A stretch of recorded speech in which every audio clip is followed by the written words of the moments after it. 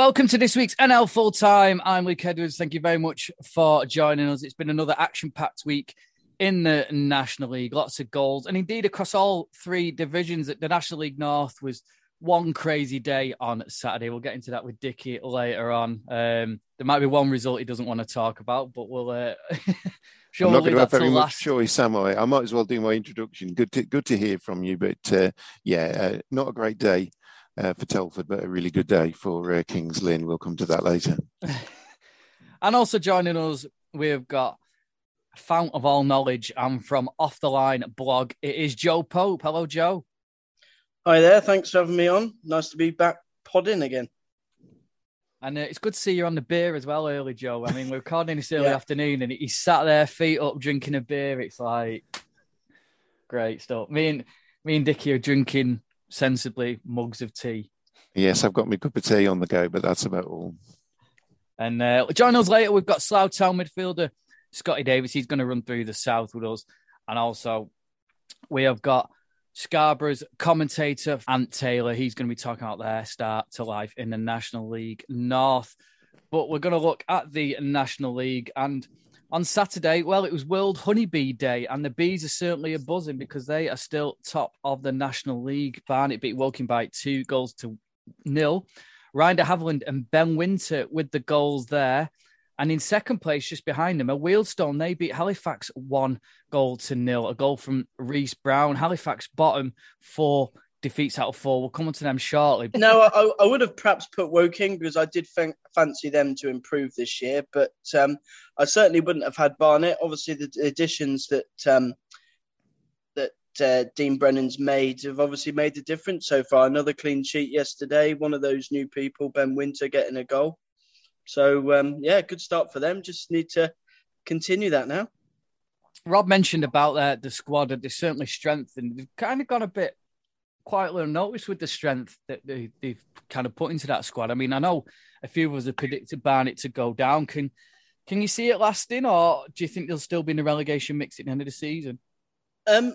Well, from what I've seen so far, I wouldn't say that they'll be in the relegation mix. I think I had them sort of mid-table because obviously they had recruited well. I don't think we could have foreseen, obviously, Nicky Kabamba. I think he's already got 3 or 4 goals already. Well, if you'd have gone off what he was last season under Alan Dowson at Woking, you'd have said he'd never have hit a barn door. Obviously they've started the season well. And now the challenge for them is, can they keep that going? Yeah, and Wealdstone as well. They've recruited quite shrewdly as well, haven't they, Joe? And again, people tip them to go down. I haven't. I think they'll be comfortably mid-table at least. Yeah, I mean, I think I did put them to go down in the end just. Either that or I just got them to just stay up. But I'm a huge fan of Stuart Maynard. I've said before, a real big fan of his.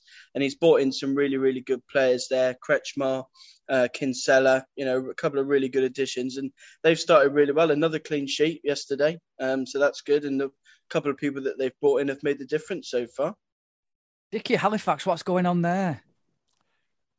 Well, yeah, I mean, it's difficult to know, isn't it? I mean, they clearly lost Pete Wild over the summer, which was a blow to them because, a lot of Halifax's success in recent years was, founded on his work, really. They've obviously looked to try and continue that by appointing Chris Millington as his successor, having been his assistant. But they've lost some players. We were talking about just before the season started we were joking about them being Halifax County and the number of former Stockport County players they'd brought in. And you kind of look at that and think, well, these are players who are used to success and used to setting standards. So you kind of thought that would help Halifax. But obviously there's some settling in being done still. Not the best of starts for them at all, but it's very early days. I think comeback of the day goes to Solihull Moors. They move up to third. They had a missed opportunity on Wednesday. They drew 1-1 at home with York City. And it was looking bad for them. They were 3-0 down after just 36 minutes away at Glanford Park. Joe Nuttall with 2 and Colin Daniel with a goal there to have them flying high. It looked like they were going to get all 3 points. But Jamie Osborne and Friaka Kelleher got 2 goals back before the break. And then a stunning second half comeback was complete. Andrew Dallas and Alex Reid in the 82nd and 85th minute mean that Scunthorpe have now only won 2 games in 2002. So if you think your team's having a bad time of it, just spare a thought for the Iron fans. But what a comeback for Solihull. And in terms of Scunthorpe, there's a lot of people now calling for Keith Hill's head. He's under pressure. He was quite happy with the performance, but he also said a couple of goals conceded were really bad. But Solihull showing their strength as well. Yeah, absolutely. I think, they brought 2 players off the bench at half time to make a bit of a difference, go a bit more attacking. And that just goes to show how good a squad they've got now this season. They're able to bring in 1 or 2 off the bench. I think Connor Parsons made his debut as well yesterday. So, they've got a good squad. And for Scunthorpe, I wouldn't be wholly committed to the train of thought of get rid of Keith Hill. I mean, it's not been as bad a start. I don't think most teams were going to lose to Solihull. It was only the fact that they started so well that it then looks like a really, really bad defeat. He will be sort of confident. Obviously, 2 goals for Nuttall, who's struggled last season. So that's a boost. But as Dickie said, very, very early days yet. We need to see how they are at 10 games at least. Yeah, the big game on BT Sport was an absolute cracker. Chesterfield away at Notts County. Last week's interviewee, Liam Mandeville, he opened the scoring on 16 minutes. Akwasi Asante added a second on 55. But then there was a player you know well, Dickie, who rescued a point for the Magpies. 2 goals in 3 minutes from Macaulay Langstaff. Got Notts County on terms. And for Chesterfield, I suppose they'd have taken a point to start the game, but they'll feel like it's 2 points drop, won't they? Yeah, 2-0 up away from home, approaching an hour of the game gone. If you are Paul Cook, then I would say be tearing his hair out, but there's not an awful lot left to tear there, is there, Paul? But no, that's got to be disappointing for them. But, inspired substitutions by Luke Williams, the Notts County chief coach there. He brought on Sam Austin and Sedwin Scott, who Scott and Langstaff were such a dangerous partnership up front for Gateshead last season. He brought them on in the 59th minute and goals in the 60th and 63rd for Langstaff. And within, 3-4 minutes, their introduction, they've absolutely turned that round. So the coach gets to look like a genius. And, it might give him a clue as to, what he might want to start with next time. Terrific game for the TV cameras as well. I think, that East Midlands rivalry between the two made this a game that BT Sport are always going to be interested in, and another good advert for the National League. Yeah, I saw on Tuesday after Notts County drew away at Gates, had a lot of comments on Notts County's Twitter saying, why doesn't he just play Scott and Lang Saturday? Because they know each other so well. And obviously Sam Austin, even though he didn't play with them, has played against them, so he'll know the strengths. And it's no coincidence that those 3 rescued Notts County, really. No, perhaps not. And, I suppose you've done what you want substitutes to do. You've given them half an hour. They've come on. They've made an impact. They've given you something to think about for next time. And whether Luke Williams chooses to start with him next time, you would tend to think from what they've done that they might do. I mean, it's quite a nice dilemma to have for a coach to have, players coming off the bench who are doing that, who are, putting themselves firmly in your thoughts. And I suppose for somebody who is an observer of the North like I am, it's really, really great to see those players, making that step up to, Sam Austin was full-time at Kidderminster, but Langstaff and Scott, actually they were at Gateshead too. So, it's maybe not the jump for them that it would be for some players from the North making the step up, but it is still a step up in level. And, Langstaff's hit the ground running. Or is it something like 26, 28 goals last season? I'm not saying he's on target to get that amount this season because it's a tougher league, but, it will fill him with confidence that he absolutely can score goals at National League level. 5 teams on 7 points. In 5th place, it is Wrexham, who won 5-0 against Maidstone, who bounced back after a couple of iffy results by their standards. They beat Maidstone by 5-0. A comfortable victory for them, but it was all about Hakan Heretin's post-match interview, really, that he did with the club's media. And he basically said, look, he said, we brought 200-300 fans up to Wrexham. He said, there's a train strike on. There's a cost of living crisis. There's a petrol strike. He says, and my players putting performances like that. He said, And credit to the fans, they clapped him off. He said, but they didn't deserve to be clapped off. The players need to go out and apologise to them, and there will be changes. And I suppose, Joe, that's the thing. I mean, Maidstone, even though they are full-time, it's a massive baptism of fire. Big win for Wrexham, but a bit of a rude awakening for Maidstone.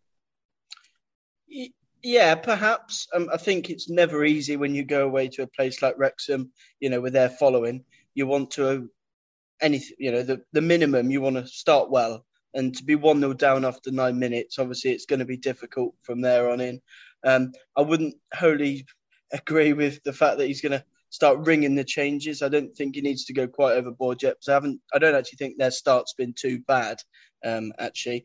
And most teams will lose to Wrexham away. Obviously for Wrexham, I don't think it's a coincidence that they've actually won a game now with a midfield that has balance. I've said so many times on my blog that they need to have at least Jones in that midfield if they're going to put Young and Davis in. And they bring Jones back into the midfield and suddenly it all clicks. Yeah, Maidstone it's really not helped the goal difference that they've conceded 11 already, which is the most in the division. The battle of the newly promoted teams took place down in Surrey, Dorking against Gateshead. And James McShane got his 5th goal in just 4 games. His double saw off Gateshead in the end by 2-1. And a really good start from Mark Whiteside. Are we surprised though, Joe? No, I think even if you ask Mark, I think he would be confident that his team could be competitive, even despite the fact he says obviously they've got a lower budget. They score goals. They've always scored goals under Mark White. And if they can keep it close, as we've seen, James McShane, 5 goals already, they stand a chance. And especially in this league, if you've got someone that can get you 15 to 20 goals, then you've got a good chance, and they've got 2 or 3 of those. Bournemouth are in the last playoff spot. They beat your beloved Torquay, Joe, and I know you don't want to spend too long on it, do you?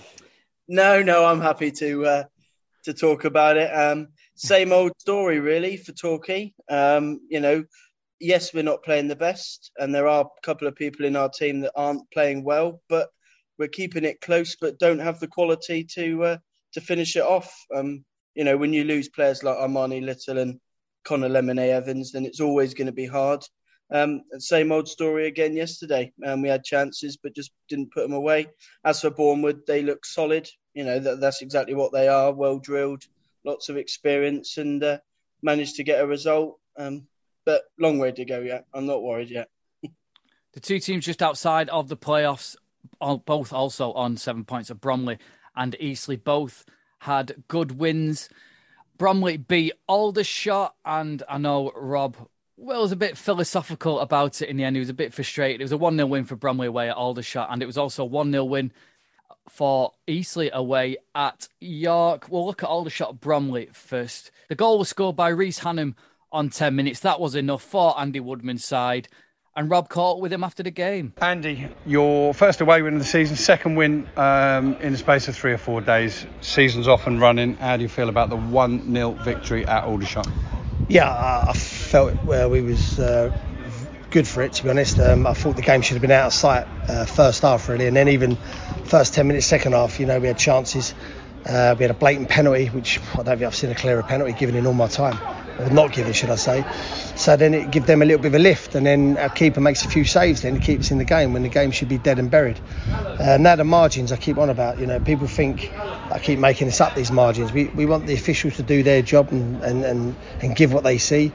On that occasion, I don't know what he saw, to be honest. If I can be so bold as to pick out a couple of your players that are worthy of praise this afternoon, I thought your goalkeeper, excellent. He made a couple of very good saves from Effiong and a decent one from Cordner. And also the one ex-Aldershot Town player, if I could bring back, it would be Callum Reynolds. He reads the game so well, and he covered brilliantly for one of his other defenders, didn't he, on the first half when the shots were in? Yeah, most definitely. I mean, the goalkeeper, we've had a big sort of load of noise in the background behind me at our club about the goalkeeper, which goalkeeper we're signing.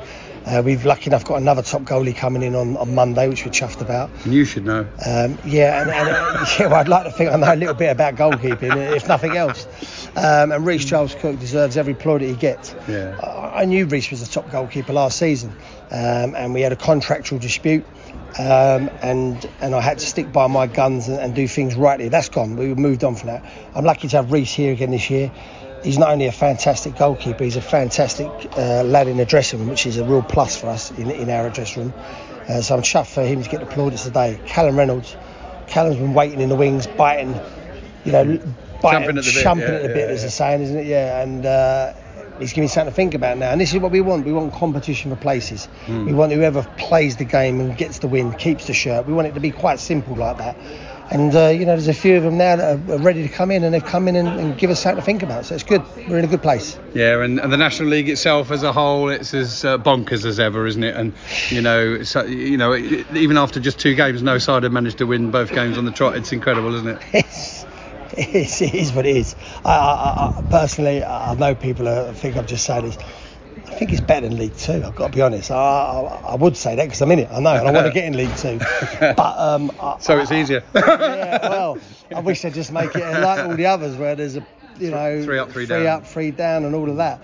But that said, it's a brilliant league, and I'm really enjoying my time. I've got a squad of fighters, and my team want them to represent me, fighting and scrapping for every point.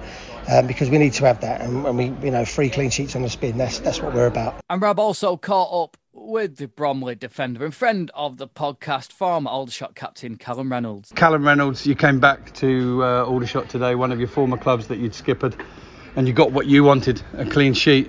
Well, you got a game, didn't you? You got a start, a clean sheet and 3 points. Good afternoon for you. Yeah, very good. It was last minute as well. So we went for pre-match. And he didn't name the subs till we got it because he said it was going to be a last-minute fitness test for Bushy. And then we got it and he said, yeah, you're in for him. So it was a nice surprise, to get on. And then, we get the clean sheet again. Probably made it a bit harder than it needed to be. Could have had a pen, but look, can't complain. 3 clean sheets in a row, away from home as well. Take that all day. And one of the things just discussed with Andy Woodman was obviously he's got healthy competition for places. He said you've been champing at the bit to get in, and you're giving him something to think about. Now, one particular point of note I want to make out. I mean, you're a ball magnet. I cannot believe how many times a ball goes into an area, and like who stood there? It's you. It's something about reading the game, the positional sense, and that positional sense got your side out of a difficult moment in the first half where a ball was played through and you came across brilliantly to cover for one of your defenders as they slightly misjudged it, but you were on hand, and that's a lot of what your game's about, isn't it? Reading a game and definitely. I mean, Tuesday I came on for the last 10 minutes or so, just holding midfield. But again, I know where I want my players to be around me if I'm playing. And it's just reading the game. Comes with experience. And it's not much. Couldn't get much more experience than Webby next to me. So nice to play alongside him as well. It's like the gaffer talks about it. It's our foundations is clean sheets. We're confident that we're always going to score. But look, you get a clean sheet away from him, you take the point, and you move on from it. So, reading the game, it's definitely one of my strengths, and allows me to play in probably more than one position.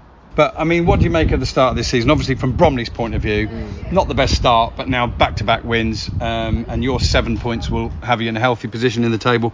But, clubs are struggling to put together back-to-back wins. Nobody's got anything close to 100% record already. Big clubs and big sides coming into the league in the likes of Oldham and Scunthorpe. It's as bonkers as ever, isn't it? Definitely. Like you said, there's no one who's strung 2, 3, 4 wins. Sometimes at the beginning of the season, I know when we were here, we started on fire one year. Last year, Dagenham at the beginning of the season, again, started very well. Taking maximum points for maybe 3 or 4 games, but also not being clear of anyone. Whereas at the minute, no one's taken full advantage, taken full points. And it's just every year it gets more and more competitive. I'd say the gap is getting smaller from the bottom half to the top. And then teams coming down, there's just... You hear a lot of people say about it, sort of in League 2 teams from this level. And there's really not a lot in it. So I think consistency is going to get you to the top this year. But... eventful start. Eastleigh, as we mentioned, they also had a 1-0 away at York. JJ McKernan with a goal there on 42 minutes. John Askey called it a really poor performance and been a bit up and down so far for York, Dickie, hasn't it?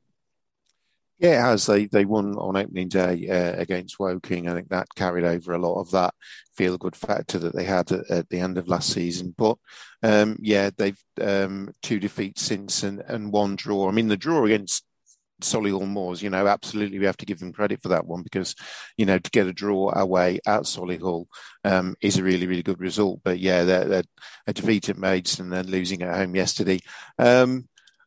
It's funny, I actually got involved in a conversation with somebody from York City this morning on Twitter, and they were saying that it felt a little bit flat yesterday when they arrived at the ground. And I suppose it's that thing of, you get all that euphoria of getting promoted, particularly through the playoffs, when it's that sort of like do or die scenario. But when you get into the league above, inevitably it's going to be harder because you're taking that step up. Yes, they are still a full-time team. They were full-time last season, but you're facing tougher challenges week in, week out. You're not going to be getting as many wins as you were in National League North. And it's going to take a little bit of time, So inevitably, I feel that there's going to be a little bit of a drop-off in that sort of feel-good around York. But they'll want to pick up a win again soon just to, just cement in the minds of players, etc., that they're capable of competing in this division. Other games to look at. It was a dramatic day at Moss Lane. It was a late equaliser for Altrincham. They drew 2-2 against Yeovil. Eagley Kayar, who had a brief spell with Hampton and Richmond at the start of the season before moving to Altrincham, who was at AFC Wimbledon last season. He got a last-minute equaliser. Toby Malaki had equalised Malachy Linton's opener for Yeovil. Jimmy Chore had put him ahead on 70 minutes. Another good point away from home for Yeovil. The battle of the former ex-league clubs between Southend and Oldham, it finished in a 1-0 victory for Southend. Dan Mooney with a goal there. I know Oldham fans are pretty critical of John Sheridan and of the team. They feel like they need investment. But for Southend, it's been a pretty solid start, hasn't it? Yeah, absolutely. I think, obviously, people that read my blog and listen to what I do will know how much I love Dan Mooney, and so I'm not surprised he scored. A good performance for them. I think Louis Lomas was in the back line for Southend yesterday, if I'm right. Yes, he was. I'm not surprised that they're starting to get a couple of clean sheets now. He's there because he was brilliant last year for Brackley. I've always fancied Southend to be sort of the dark horse this year, and I think they will be. Yeah, and the other game, the final game to look at, is a massive win for Dagenham and Redbridge. It's really catapulted them up the table. That a 28th minute goal from Paul McCallum as they saw off Maidenhead, and boy, did Daryl McMahon need that, Joe? Yeah, absolutely. He's been under sort of pressure. As I say pressure, it's very early days, but obviously the frustrations of last year of missing out on the playoffs and then their poor start to this season. There were frustrations from their fans, but that's a good win for them. Obviously, we know Paul McCallum. If you get him chances, then he'll likely put them away. So, I wouldn't worry just yet, but that certainly takes the weight off McMahon's shoulders. So we're going to look at the National League South, and joining us, we have a special guest, friend of the podcast, Slough Town midfielder, Scotty Davis. Hiya, Scotty. How are you? You okay? Very well, thank you. Before we get onto the team at the top, a good win for you guys yesterday away at Dulwich side who are going for the playoffs, and you had to come from behind as well. Yeah, I'll tell you what, we made hard work of it. I don't know if they were very, very good, to be fair, for 45 minutes, and we weren't very good at all. But our managers, Bakes and Unders, I've never seen them react in the way they did at halftime yesterday. I've been at the club on and off for 4 years, and they gave us some home truths that we needed to hear at halftime, and I've never seen them like that. They were furious with everything we did in the game. I think our quality, our work rate, decision making, tempo, everything was just completely out of sync. So second half we needed a reaction and got one thanks to 2 trusty set pieces. So yeah, it was a great win in the end. It always intrigues me that. Why does that happen sometimes? Like as a team, it just doesn't click. To be fair, they were very, very good. They got bodies forward. They were a little bit unorthodox at times in terms of their movement, and it was quite hard to get to grips with it. And to be fair to us, we always sort of try. There's one thing that Slough teams is that we're known for working hard, and I think we still worked hard, but probably not smart. There's a massive difference in football between working hard and working smart. I think we needed to be a little bit more cute in terms of our decision making, and we couldn't really get out of our half for 45 minutes. We then conceded a cheap goal from a corner set piece that they've done before against us, but this time they scored from it. I don't know if you've ever seen the one where a player walks over to the corner flag, rolls the ball out of the triangle, runs away. Another player runs over, takes the ball and dribbles it into the box. I personally, we used to do it as kids at Reading in the youth team. And I don't know whether it's karma because the team's done it to us yesterday and scored, but I always feel like it's a little bit of, I don't know if it's too sportsmanlike, if that's the word. I just think it's almost verging on cheating. But listen, they're good people down at Dulwich. They got one over on us yesterday with that set piece, and it seems to work. What's it like playing at Dulwich? Because I know they get big crowds there, don't they? It's like a fun day out for some people. But what's the atmosphere like? Is it an intimidating place to go? Do you know what? So I always think that Dulwich in our league is the best away day of the season, and I know our fans enjoy it as well. There was just over 2,000 there yesterday. But I think we played in front of 3,000 last year when we were there, which was great. And it's such a lovely club, nice people, from the managers to the players as well. I know a lot of the boys, really good club. And I always think, you know what, it's a special place to play in the Conference South because it's different. It's not like one of these new build grounds that's plastic. It is an old school ground that's quite tight. The atmosphere isn't incredible because I think it's more of like a culture where you go there and have a pint and have some food. It's not really diehard fans. We probably brought 120, 150 fans. You could hear them all afternoon. The Dulwich fans don't really sing that much, but yeah, it's a really, really good club and it's definitely on the up. At the top of the division, it is Ebbsfleet. They are 4 out of 4 so far, 100% record for them. And it was the usual suspects on the score sheet: Dominic Polian, Rakesh Bingham, Greg Cundle and Daryl McQueen. Norville Williams got a goal back, as did Kevin Locko, and Ollie Rowe was sent off for Farnborough. I know Dennis Kuchib said afterwards that Farnborough probably have deserved to win all their games so far. In fact, they've only won one, he said, and it's going to take a good team to beat them. Well, Ebbsfleet are a good team at the minute, aren't they? Are your favourites to go up? I think Ebbsfleet will be there and thereabouts. But looking at the sort of top 3, you're probably looking from Ebbsfleet, Havant. Those two teams for me probably stick out a little bit further than the rest. But then you're looking into the playoffs. You could probably get 18 teams out of the 24 that fancy their chances. Everyone beats everyone in this league. I think it's like no other league that I've ever played in before. I've just seen the little pop up there. Slough would be lovely in 3rd, but I don't know if that's within our capabilities. We're obviously setting our sights on to be as successful as possible, and if we can get in the playoffs, we've had a great season. But we've made some really good signings this summer as well. Sort of sprinkled it a little bit more with a bit of quality, maybe which we've been missing over the last couple of years. That sort of X factor player as such. So hopefully we'll be there or thereabouts. But I think we've realised now that we need to go on a little bit of a run after yesterday and try and create some momentum starting this Saturday. Yeah, in second, Havant and Waterlooville. They played Dover, of course, came down last season. 2 goals for Mo Farl and also goals for Jake McCarthy and James Roberts. Alfie Pavey got a goal back for Dover. And then it was a consolation right at the end from Noah Carney. And Havant, we've said on this podcast, Scott, about it being a big season for Havant. They've invested heavily, haven't they? And you feel like it's now or never for them this season.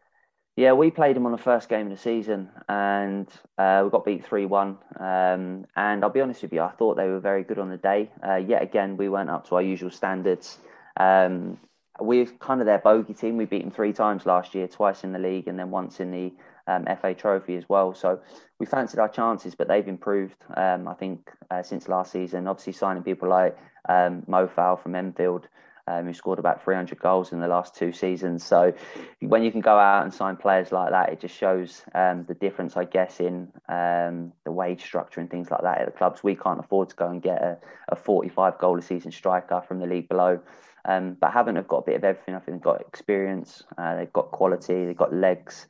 And I'll expect them to be right up there because I think this season is, I'm not going to say make or break because I'm sure Paul Doswell has got more than just one season left, but I think they've really recruited well. They look good. But it's like you say, I think anyone in this league could go there, cause an upset, because this league is just like no other. It's like you said there, obviously with the quality, the strength and depth of options. I said at the start of the season, they had two good strikers in Jason Pryor and Danny Wright. And then to bring in someone of Mo Fowle's quality as well to, sort of come off the bench and start the odd game here and there. I mean, that's such a luxury of options up front. Yeah, I think Jason Pryor for me has got to be in the top 2-3 best strikers in the league, arguably the best striker in the league. He's their real focal point. They play everything into him, off him. The ball sticks. He allows them to get up the pitch. And he's done it for years in this league. Every time he's been promoted, he just sort of drops back down to the Conference South. I believe it's because of work commitments that he doesn't want to go sort of full time or do the travelling in the National League. But it's like I said, when you've got him, Danny Wright, you've got Mo Fowle, you've got James Roberts as well. That's a great attacking player who I played with when he was younger. They've got so much strength and depth, and that's not saying that they're better than the players that I play with at Slough. That's for sure. I was going to say we've got two great strikers at the moment in Ben Harris and Elliot Benyon that have done it for a long time in this league and the league above, Elliot himself. So, they've just got so much more to their ammunition in terms of options. If we get an injury, we're pretty light, but they've always got one or two players that can go and replace anyone else in their team. Dover, Scott, I mean, they've had a tough start, haven't they? I don't think the results have kind of mirrored the performances. By all accounts, they've done quite well, haven't they? And of course, they had a shocking season last season. They're down in 18th. A lot of people expect them to struggle, but you look at the fixtures so far, and when you've got the likes of Alfie Pavey up front, they've got a chance, haven't they?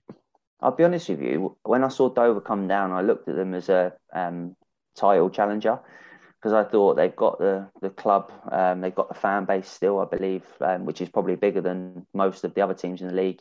Some of the players that they signed, some of the players that I knew that they had on trial there in the summer as well were very good players. So I didn't think at any point they were going to struggle, and I'm sure they'll climb the table. I expect them to be in and around challenging for the playoffs for sure. Obviously a big club. They've been through some tough times, and it might take them a season to sort of get settled and go again, but I expect them to improve. But it's like you say, you can't judge the league over a 4-game period. There's a lot of football left to play. But it's always nice to get those 3 points on the board, because we were looking yesterday ourselves. If we'd have only taken 1 point from 12, it would have been a horrific start for 4 games where 3 out of the 4 we've played quite well. So yeah, that's football for you. Sometimes it obviously comes back to bite you, but I'm sure Dover will be there or thereabouts. Worthing a surprising third. They drew 0-0 with Chippenham, who of course only played their second game of the season. But Worthing have started the season really well, haven't they, Scott? Is that a surprise for you? Do you know what? I played against Worthing when I went to Kingstonian for 3 games a couple of years ago, and they were in the Ryman Prem at the time, and they were just so young. Lots of movement, rotation, a lot of good quality, great football inside. And I'll be honest with you, I was completely shocked at how good they were, because I'd never really come across them before. Adam Hinchelwood, the manager, is one of my old teammates at Wickham. I was with him there for a few months, and I know they play liquid football. They play a great brand of football, and that kind of surprised me, because when I played with Hinch, he was a bit more head it, kick it, clear your lines. But he's doing unbelievably great things down there. I know Jake Robinson obviously started the season well, and I believe he's injured now for a long period of time.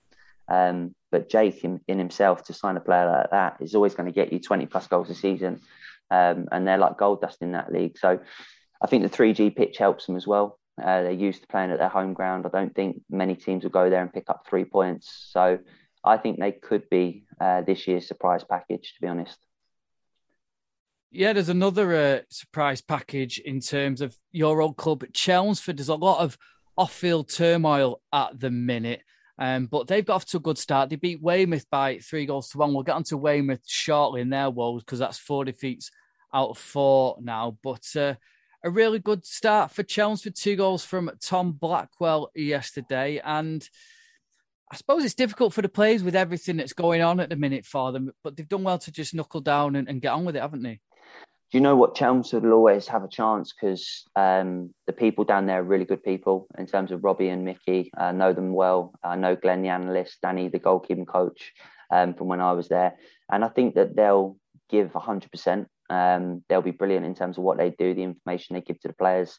We played them Tuesday night, and for 15 minutes, we weren't really at the races. And then for 75 minutes, we absolutely ambushed them. We couldn't score, could have scored 6 or 7 on another night and end up losing 2-0. So I think in terms of football, getting 3 points yesterday when we weren't at our best, whereas Tuesday night is probably the best performance we've had in years at Slough. We come away losing 2-0. It kind of evens itself out. But yeah, Chelmsford have got a good group down there. Some really good young players that I'd not seen this season until Tuesday. And really, really good young footballers they've got coming through from the academy, which I know the assistant manager, Mickey Spillane, he runs it. So I think there's a good pathway there now for young players. For Weymouth, though, it's the first time they've lost the opening 4 games of a league season since 1908, 1909. That's 114 years ago.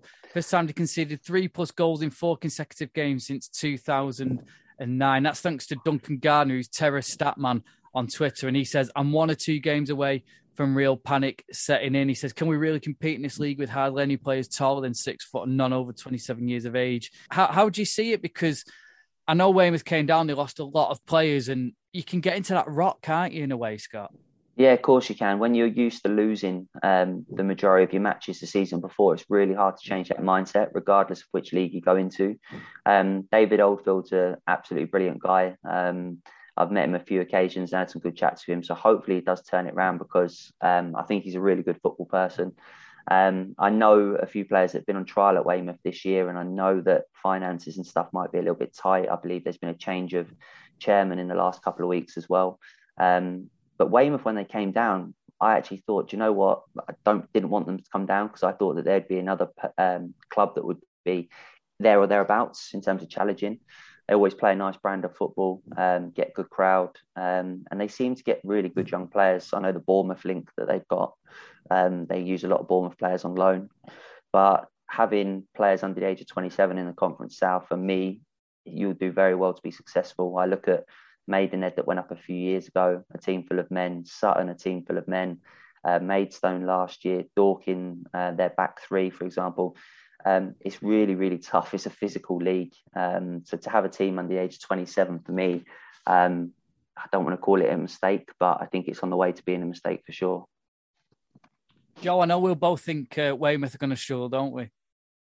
Yeah, absolutely. I would agree that it is a mistake.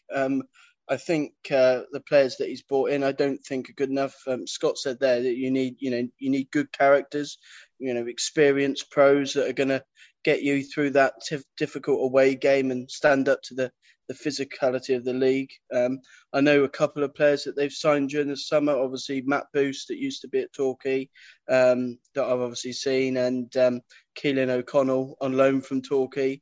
And they're good players, but are they strong enough? Are they experienced enough? I would say no. And when you've got a spine that's relying on those types of players, I do think they'll struggle. David Oldfield's obviously done okay at Oxford, but when he was at Oxford, he had a really, really good spine of players. He had Ashby in the midfield and Harvey Bradbury up front, big players that can get you through games, but he doesn't have that at Weymouth, so I think it will be tough. 4 of the teams on 7 points along with Chelmsford. They are Welling, Tunbridge and Concord. Bath and Welling all had good wins. Welling's were dramatic. They came from 2-0 down away at Hemel Hempstead. Steph Payne, who we know has got experience in the division above, he got 2 goals there. They also had Omalele sent off towards the end. Bath beat Braintree by 3-1. Tonbridge and Concord both had heavy defeats. Tonbridge lost 4-1 at home to Hampton and Richmond Borough. I saw a Hampton and Richmond Borough fan say it's one of the best performances they've ever seen by their side. And Concord lost 5-0 away at Oxford City. And you feel, Scott, that Tonbridge and Concord are the ones who will probably slip down the table. Oxford City have started off slow, as have Dartford, and you feel that they'll move up into the playoff places. Yeah, we played Tonbridge a couple of weeks ago when it was that hot weekend, about 1,000,000 degrees. It was pretty slow game of football, obviously because of the heat. We dominated the game for large periods and conceded a late penalty, which got them back in the game. But they seem to have improved again from last season. I know Jay Saunders has signed some good players. They've got a lot of men in their team as well. You look at their sort of back line, experienced people like Sonny and Tommy Parkinson, people like that. So I don't think they'll be struggling as much as they were last year. It's going to be a massive shootout, I think, in terms of who's going to be in and around that bottom four. I think Christmas period's always the time where you look at and think, can we get ourselves on a good points total by Christmas? That's what we always look at, just to try and steer yourself away from relegation. Bath's team, for example, I think they've got one of the best squads in the league. I think the strength and depth that they've got is quite incredible. I've just had one of my old teammates tweet me about half an hour ago, Chris Lyons, who's gone down there now. We're playing them next Monday. And I look at people, the calibre like Lyonsy, Cody Cook up front. They've got so many good players that you could argue maybe should be playing higher. So I think Bath, if they get it right this year, I think they could be a team that would go about their business quietly and get into the playoffs. I was surprised to see Femi Akinwanda leave Tonbridge this week. Not really sure what happened there, but I thought he would have been a guarantee of goals. Yeah, I don't really know what's happened. He played against us, and then they obviously went and beat Dover away on the Tuesday night. So they were going well until yesterday. So I'm guessing something's obviously happened. I don't want to comment on something that I don't know. But you don't leave a club after starting pretty well, I guess. That's so early on in the season. But I'm sure he'll be snapped up. He's obviously a strong boy. He's powerful, physical, got ability with the ball at his feet as well. So he'll have a new club, I'm sure, by the end of this week, because he's definitely got talent. And Taunton, they got their first win of the season over Dartford. As we mentioned, Dartford, bit of a slow start for them, Scott, but can you see them being up there, challenging with Havant and Ebbsfleet? Do you know what? Dartford last year, when we played them a couple of games before the end of the season, I think it was, they beat us 6-0, I think, at home. And it was like playing against Barcelona. I thought they were that good. We made a few changes that day. End of the season, not much to play for. But I thought Dartford were exceptional on a day. But they've obviously gone on to lose a few players of that team since. I think Jeb gets some ticket in midfield, who was brilliant that day. I think he's a big loss. But I look at Dartford and think, yeah, great side, one of the best squads in the league, so many good players. But the brand of football they played last year, I think, was always going to last for so long. And when the pitches get bad in this league, it's really difficult to go to Concord away, go to Hungerford away and keep that style of play. So they obviously came unstuck. But when we played them and they got into the playoffs, I thought they're the team to beat. But I think it was Chippenham beat them on penalties in the end. So yeah, I was quite surprised. But Dartford have got everything in their power to go and win the league for sure, even from this stage. They've got the quality. There's no doubt about that. Joe, I know you made a prediction about Hemel Hempstead at the start of the season, didn't you?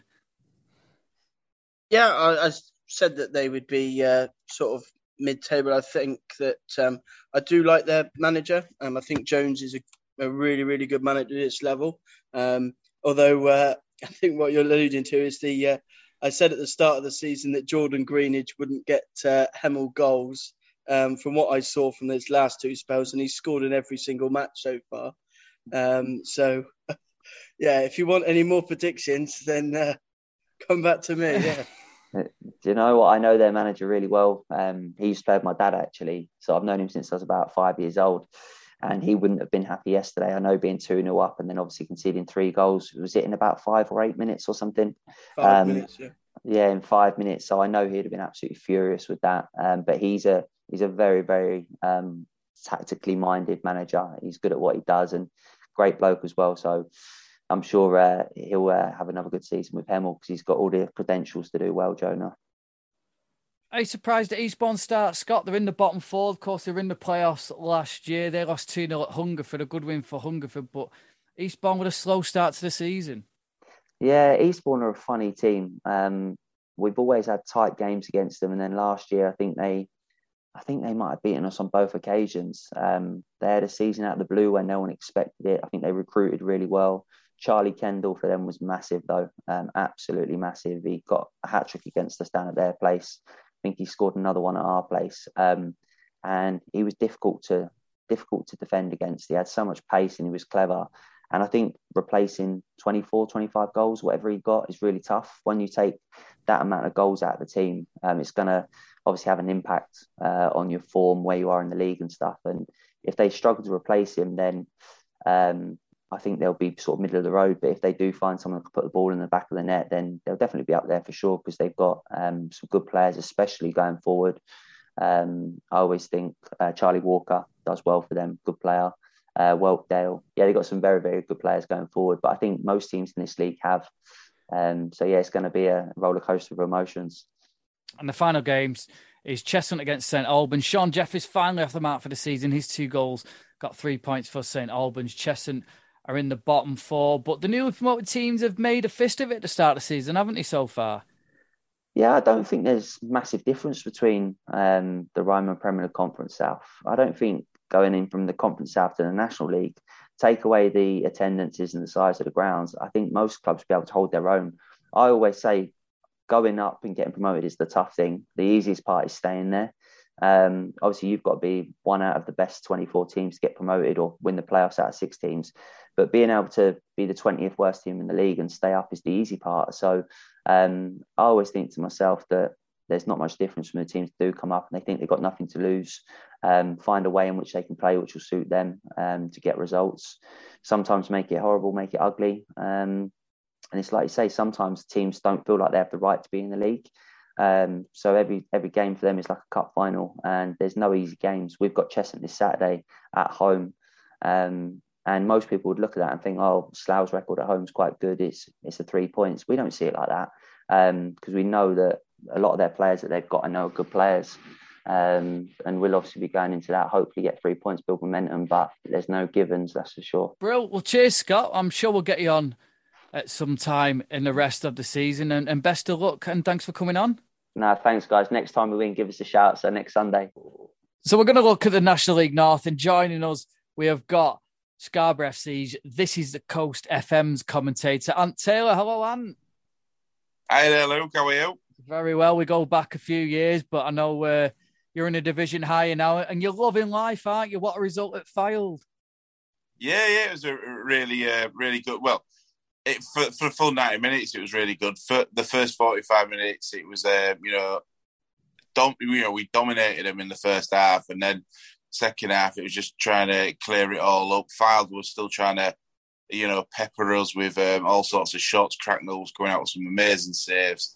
We were unfortunate to get the sending off with Ashley Jackson, but even down to 10 men, we looked strong, and we could have got a goal, a couple of times in that second half as well, but we just kept it professional, and obviously John and his game management took it really nice, and we come away with a clean sheet from what would be a tough fixture for everyone. Obviously, probably everyone's favourites to go up. It's been a cracking start for you. Look at the fixture list, and you've had such a tough start with the fixtures, but you've done really well, haven't you? And I remember saying to you when you sent us when you went, "Oh, you got a tough start," and I went, "It's not about the start; it's how we finish," like we did last season. But Brackley, we kind of matched them for about 85 minutes. It was just the 5 minutes just after the second half. We kind of lost our heads. Hereford, that give us a good battle, and they were fortunate to give us our first goal with an own goal from Haynes. But obviously we had Ashley Jackson. He got most of our assists last season from long throws, and that's done them there.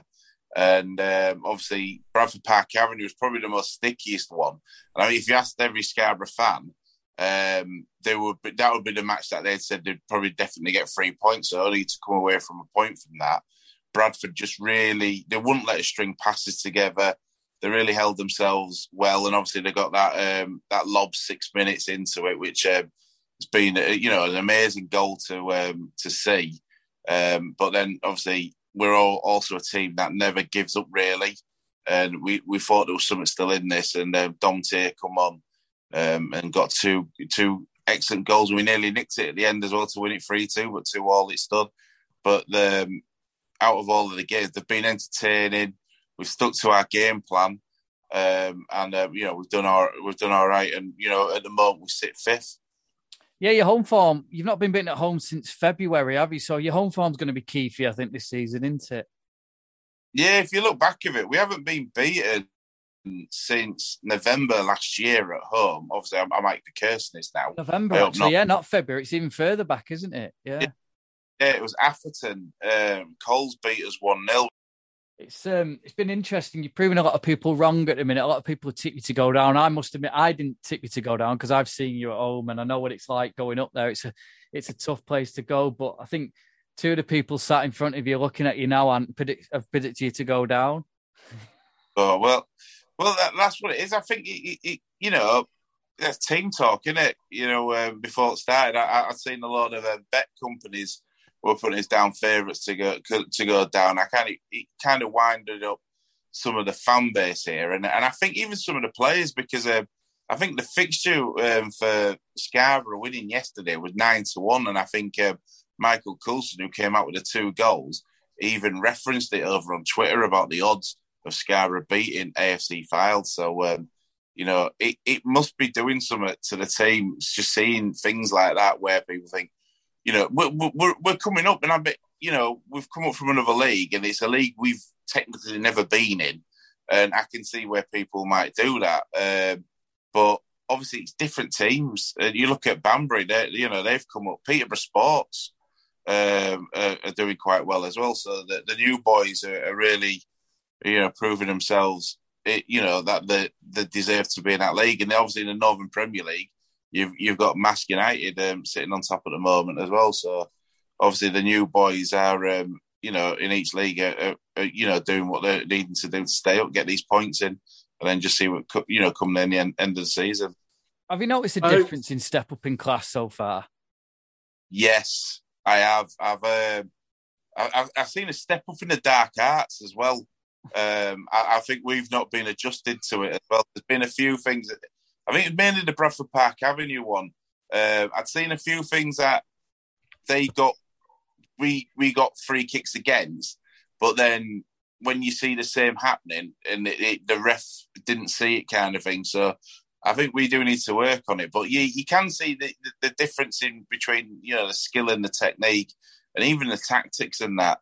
But we're still adjusting. Every game, it's going to be a big game for us, and it's going to be a learning curve as well. And just take what points we can, and just try and get above that relegation. I think that's what we need to do this season. I think, we're going to come on to the rest of the North shortly, but yeah, I think there's 3 of the promoted clubs that are in the top 7 at the moment, and yeah, admittedly, it's only after 4 games, but.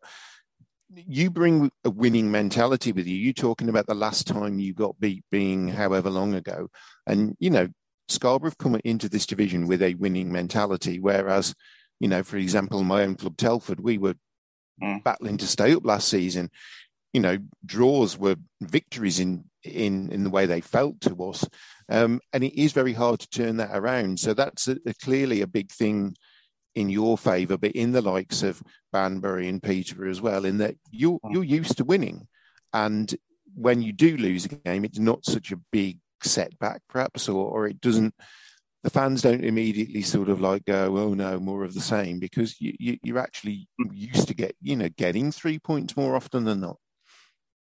Yeah, no, it's true. Obviously, I've got to be honest, I never thought of it like that really, but when you looked at the back of the last season, even in the playoffs, we got Warrington in the final, you're thinking, oh, they're always going to, do us over and that, the bigger, stronger guys. And then to coming out winning that and then getting promotion, every game you're thinking, well, I was thinking, oh, this could be the game where we mess it up and that. But we've just kept going at it. And yeah, we've got the back on that, the winning mentality, like you said, and just got to ride that however long it's going to go. But like Luke says, I think what's going to do us is keeping that fortress over at the Flamingo Land Stadium and keeping them home games and then points ticking over.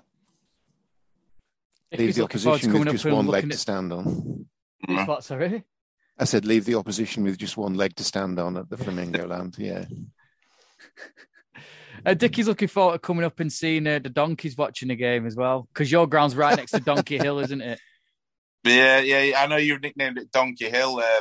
And obviously in the playoff game, we had scaffolding there because we had so many fans outside. Someone actually brought scaffolding so they can get a height advantage. But I've got to be honest, I ain't seen the Donkeys yet this season, so I don't know if they move them away because obviously there's a lot more fans going to the games and that. Maybe it's disturbing them, but yeah. There is a photo somewhere of a donkey looking over one of the fences, but I just can't find it anymore. But there's a horse at Leamington as well. There's a horse in the field next to Leamington who famously gets photographed. So I know there's the non-league dogs Twitter account. Perhaps we need a non-league horses one. Yeah, yeah, something like that. Yeah, obviously no dogs are allowed in at the Flamingo Stadium apart from sea dogs. So very good. Brill. Well, cheers for joining us, Ant, and I'm sure I'll see you at a game sometime this season. Somewhere down the line, yeah. All the best to Hyde. So in the rest of the National League North, we mentioned Ebbsfleet having a 100% record. It's the same for Kings Lynn, isn't it, Dickie? And it's fair to say they dismantled your Telford side. Yeah, they did. It took them a while to unlock the back door at Telford yesterday, but when they did, they then sort of took us apart fairly ruthlessly in the final half an hour. Fairly close in the first half, I have to say, although you could tell Kings Lynn were coming on stronger towards the end of the half. But yeah, an hour in, Jordan Ponticelli profited from it wasn't it looked like an offside call at the time. It wasn't. The ball had come off one of Telford's own players and played Ponticelli in. Lovely finish. Within the space of a few minutes, he'd made it 2-0. And yeah, they just stretched away from us at the end of the game. Tyler Denton tapped in or poked in when a corner wasn't cleared fairly late on. And then, yeah, Telford goalkeeper Luke Pilling had a bit of a nightmare on the fourth goal. I did remark at the time that it's a good job it wasn't 0-0 at the time because it probably, if that had been the goal that had cost you would have been livid, really. But already 3-0 down, he a clearance went straight to Michael Clune and then he lofted it into the net from 25 yards. So, yeah, very efficient from Kings Lynn. They look like a very good outfit. I think you could tell that they are full-time still in this division, which is going to make such a big difference for them. And yeah, 4 out of 4. So it was a very happy manager, Tommy Widrington, that I spoke to after the game. Clearly in a fairly good mood after that. Yeah, I mean, listen, our sole objective is to come away from home and try and win a football match. If we don't win it, we don't want to lose it. At half-time, I was really clear and calm in my direction for the guys. We were getting there. I could see we were improving as the game went on, and they had a really good start, to be fair to Cards and these lads. And our goalie made a great save to keep us at 0-0 very early. But then I just thought we started going through our gears a little bit, and I thought we should have been a little bit more attentive on one or two occasions, and we might have went ahead just before the break. But for us to come out and slot straight back into the gear that we were in when we went off was really pleasing. And like I said, to people who read your paper will say 4-0 it's an easy win. It's not. It's a hard fought good win. I mean, we've stretched away at the end because we scored another couple of goals, but the work we'd put in to get us noses in front, then the game opens up for us, and I thought we used the pitch, which was excellent, really well. Yeah, we could see you coming into it, later on in that first half. It was pretty even for the first 20-25 minutes, and then you just started to have a bit more possession and finding your way in that final third a bit better. That's right. I mean, I thought, for a guy who's 39, I thought Carl Baker had far too much influence on the game in the first 10 or 15 minutes, but that's what comes with class. He's a good player. So from that point of view, he was my biggest worry, if I'm honest. I thought we dealt with the big guy up the front well. We're 3 centre-halves. Were very committed in the challenges and stuff. And it was a good game. I thought it was, if they'd have scored first, we'd have had to do double work really to get bang, but because we got ourselves in front, I think we relaxed as a group, and I thought one or two of my lads had outstanding individual games, but the team just looked like they knew what they were doing, and that's really good. It sounds like I've been shouting and bowling, but I haven't. So that's really pleasing. And you preserved the league's only 100% record now, so I mean that kind of brings a little bit of a pressure in itself, does it, to keep that going? Pressure is what pressure is, mate. I don't put pressure on myself. I don't put pressure on the lads. We go out and try and win every football match we play. If we can't win, we try not to lose. And at the moment, we're going along really nicely, and it's great. But I never judge what we can do by the thoughts or the ramblings of others and media included. But we know what we're trying to do. And at the moment, everything's fitting into place really nicely. You had a really good go, at staying in the division above when you came in. It was, you took it pretty much late on in the season when it didn't look like that was going to happen at one point. Yeah. Has that set you up for this start to the season, do you think? Well, I think the lads who've stayed with me from that division and the ones we've brought in and added to the group, the first thing I say there, that the recruitment and the people who do the recruitment with me here have done a really good job in getting the right characters. But the lads, the mentality here now is very different to what it was when I arrived, definitely. But then there's a lot of different faces. But the ones who were on the bus before me have jumped off that one and got on mine, if you like. So from that point of view, I'm really pleased with the way they've taken to our methods as a staff. And it's not just me, there's Hughesy and Hugo with me, and we all play our part. I'm just a bloke with a name on the door. Excellent. I hope we didn't tell you my prediction, Dickie. No, I'd forgotten all about that, actually. But no, he was, I don't think he was under any illusions. We spoke about the start that they'd made, and I listened into some of the other press conference he did before he and I got to speak, and he was very much reiterating those lines that, this is a marathon, not a sprint. Yes, it's a great start, but there's still another 42 games to go. But yeah, it's a terrific start for Kings Lynn, and 100% after 4 games, everybody would want that. Do you think it helps that they've got a settled squad? They've got a lot of the team that were in the National League, certainly towards the back end of last season, haven't they? You would think so, yes. And you heard, I think, when I spoke to him there, that, I put it to him that they fought so hard to try and stay in the National League, that whether that's sort of like just forged a team spirit and bonded them together, and they've just been able to pick that up and go again, which, all credit to them. It's not, we look in other divisions, you see Weymouth have gone down and in the south, and Weymouth have lost 4 out of 4. So it's not easy. Just because you are, dropping down to supposedly an easier level doesn't necessarily follow that you're going to all of a sudden pick it up and start winning games again. So yeah, all credit to them, and they do look a good outfit. Well, we talked there to Anne about Scarborough's great start to the season. They're in 5th. In 2nd and 3rd, 2 other new promoted sides, Banbury and Peterborough Sports.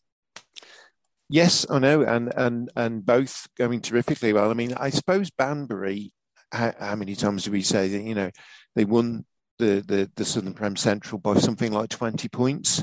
So again, evidence of that, that winning mentality. Yes, they've lost a player or two, but Andy Wings clearly, his side are not fearing anybody in this division. They went and got a 2-1 win at Darlington yesterday, which won't be the easiest of places to go this season. Jack Lambert did put Darlington ahead, but yeah, then 2 goals from Morgan Roberts gave them the points to take all the way back down south. I mean, it's a long journey. We've spoken about that, and we've spoken about Banbury turning their own ground into a fortress. But yeah, terrific 3 points on the road for them.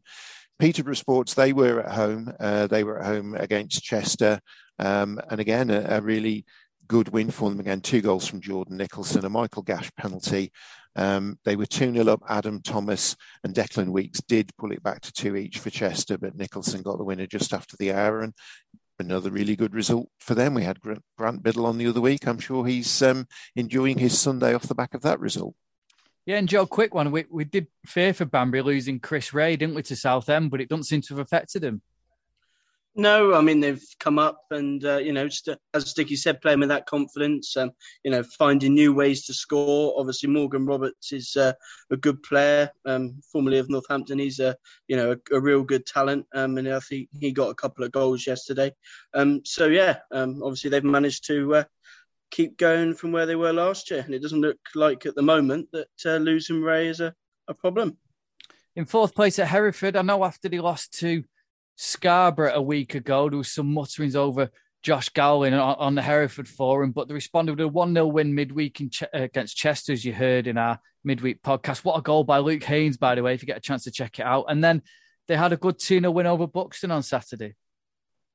Yeah, they did. Haynes on target again, and Harry Pinchard in the second half. A 2-0 win. That is a good result because, I didn't make any secret of the fact that I thought Buxton were perhaps the best equipped side of the promoted sides coming up. They're not finding it quite as easy at the moment. I mean, just having a quick look at their record, they've got, well, they were unbeaten going into yesterday. They do have 2 draws and 1 victory. It is a first loss for Buxton. But yeah, Hereford, they lost a couple of important players. That Tom Owen Evans was very important for them. But yeah, they've picked up where they left off. And as I say, they were defeated at Scarborough on that away day. But Hereford, they're going to be a competitive side in this division again, obviously, you know, and a win at Chester in midweek was a great result for them. That battle of the teams from either side or along the English border. And yeah, great stuff for Josh Gowling. In 6th place at Kidderminster, and I'm surprised to see him up there. It seems like a funny old start for Kidderminster. They've had 2 last-minute winners, haven't they? Sandwiched between a defeat and a draw, yet they're in the playoff places. Yes, they are. I mean, you know, it sounded as if it was a pretty poor game against Bradford Park Avenue yesterday. It was settled 1-0 by another fairly late goal from Zach Brown, 3rd minute of injury time.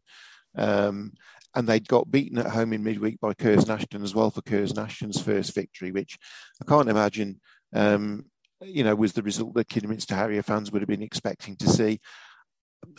I just kind of look at the turnover of players at Kidderminster and the fact that Austin left and Bajrami left, and they have got to try and bed in a few new players. So I don't think Kidderminster will be far away come the end of the season, but you know, they might just have to tolerate a little bit of inconsistency at the start whilst, you know, they bed in some of these new players to the system Russ Payne wants to play. Yeah, Alfreton in the last playoff spot there on 6 points as a Spennymoor, Gloucester, Curzon, Fylde and South. Alfreton and Spennymoor drawn all their games up until Saturday, but both got good wins, didn't they? Yeah, they did. And Alfreton handed out a thumping to Southport, which I perhaps wouldn't have expected. I expected a bit of a robust game yesterday between those two sides, let's be honest. But yeah, Alfreton sounds like they had this one wrapped up by half-time. Bailey Hobson on target. Dale Southwell and Fraser Preston had made it 3-0 at half-time. Southwell added another after the break.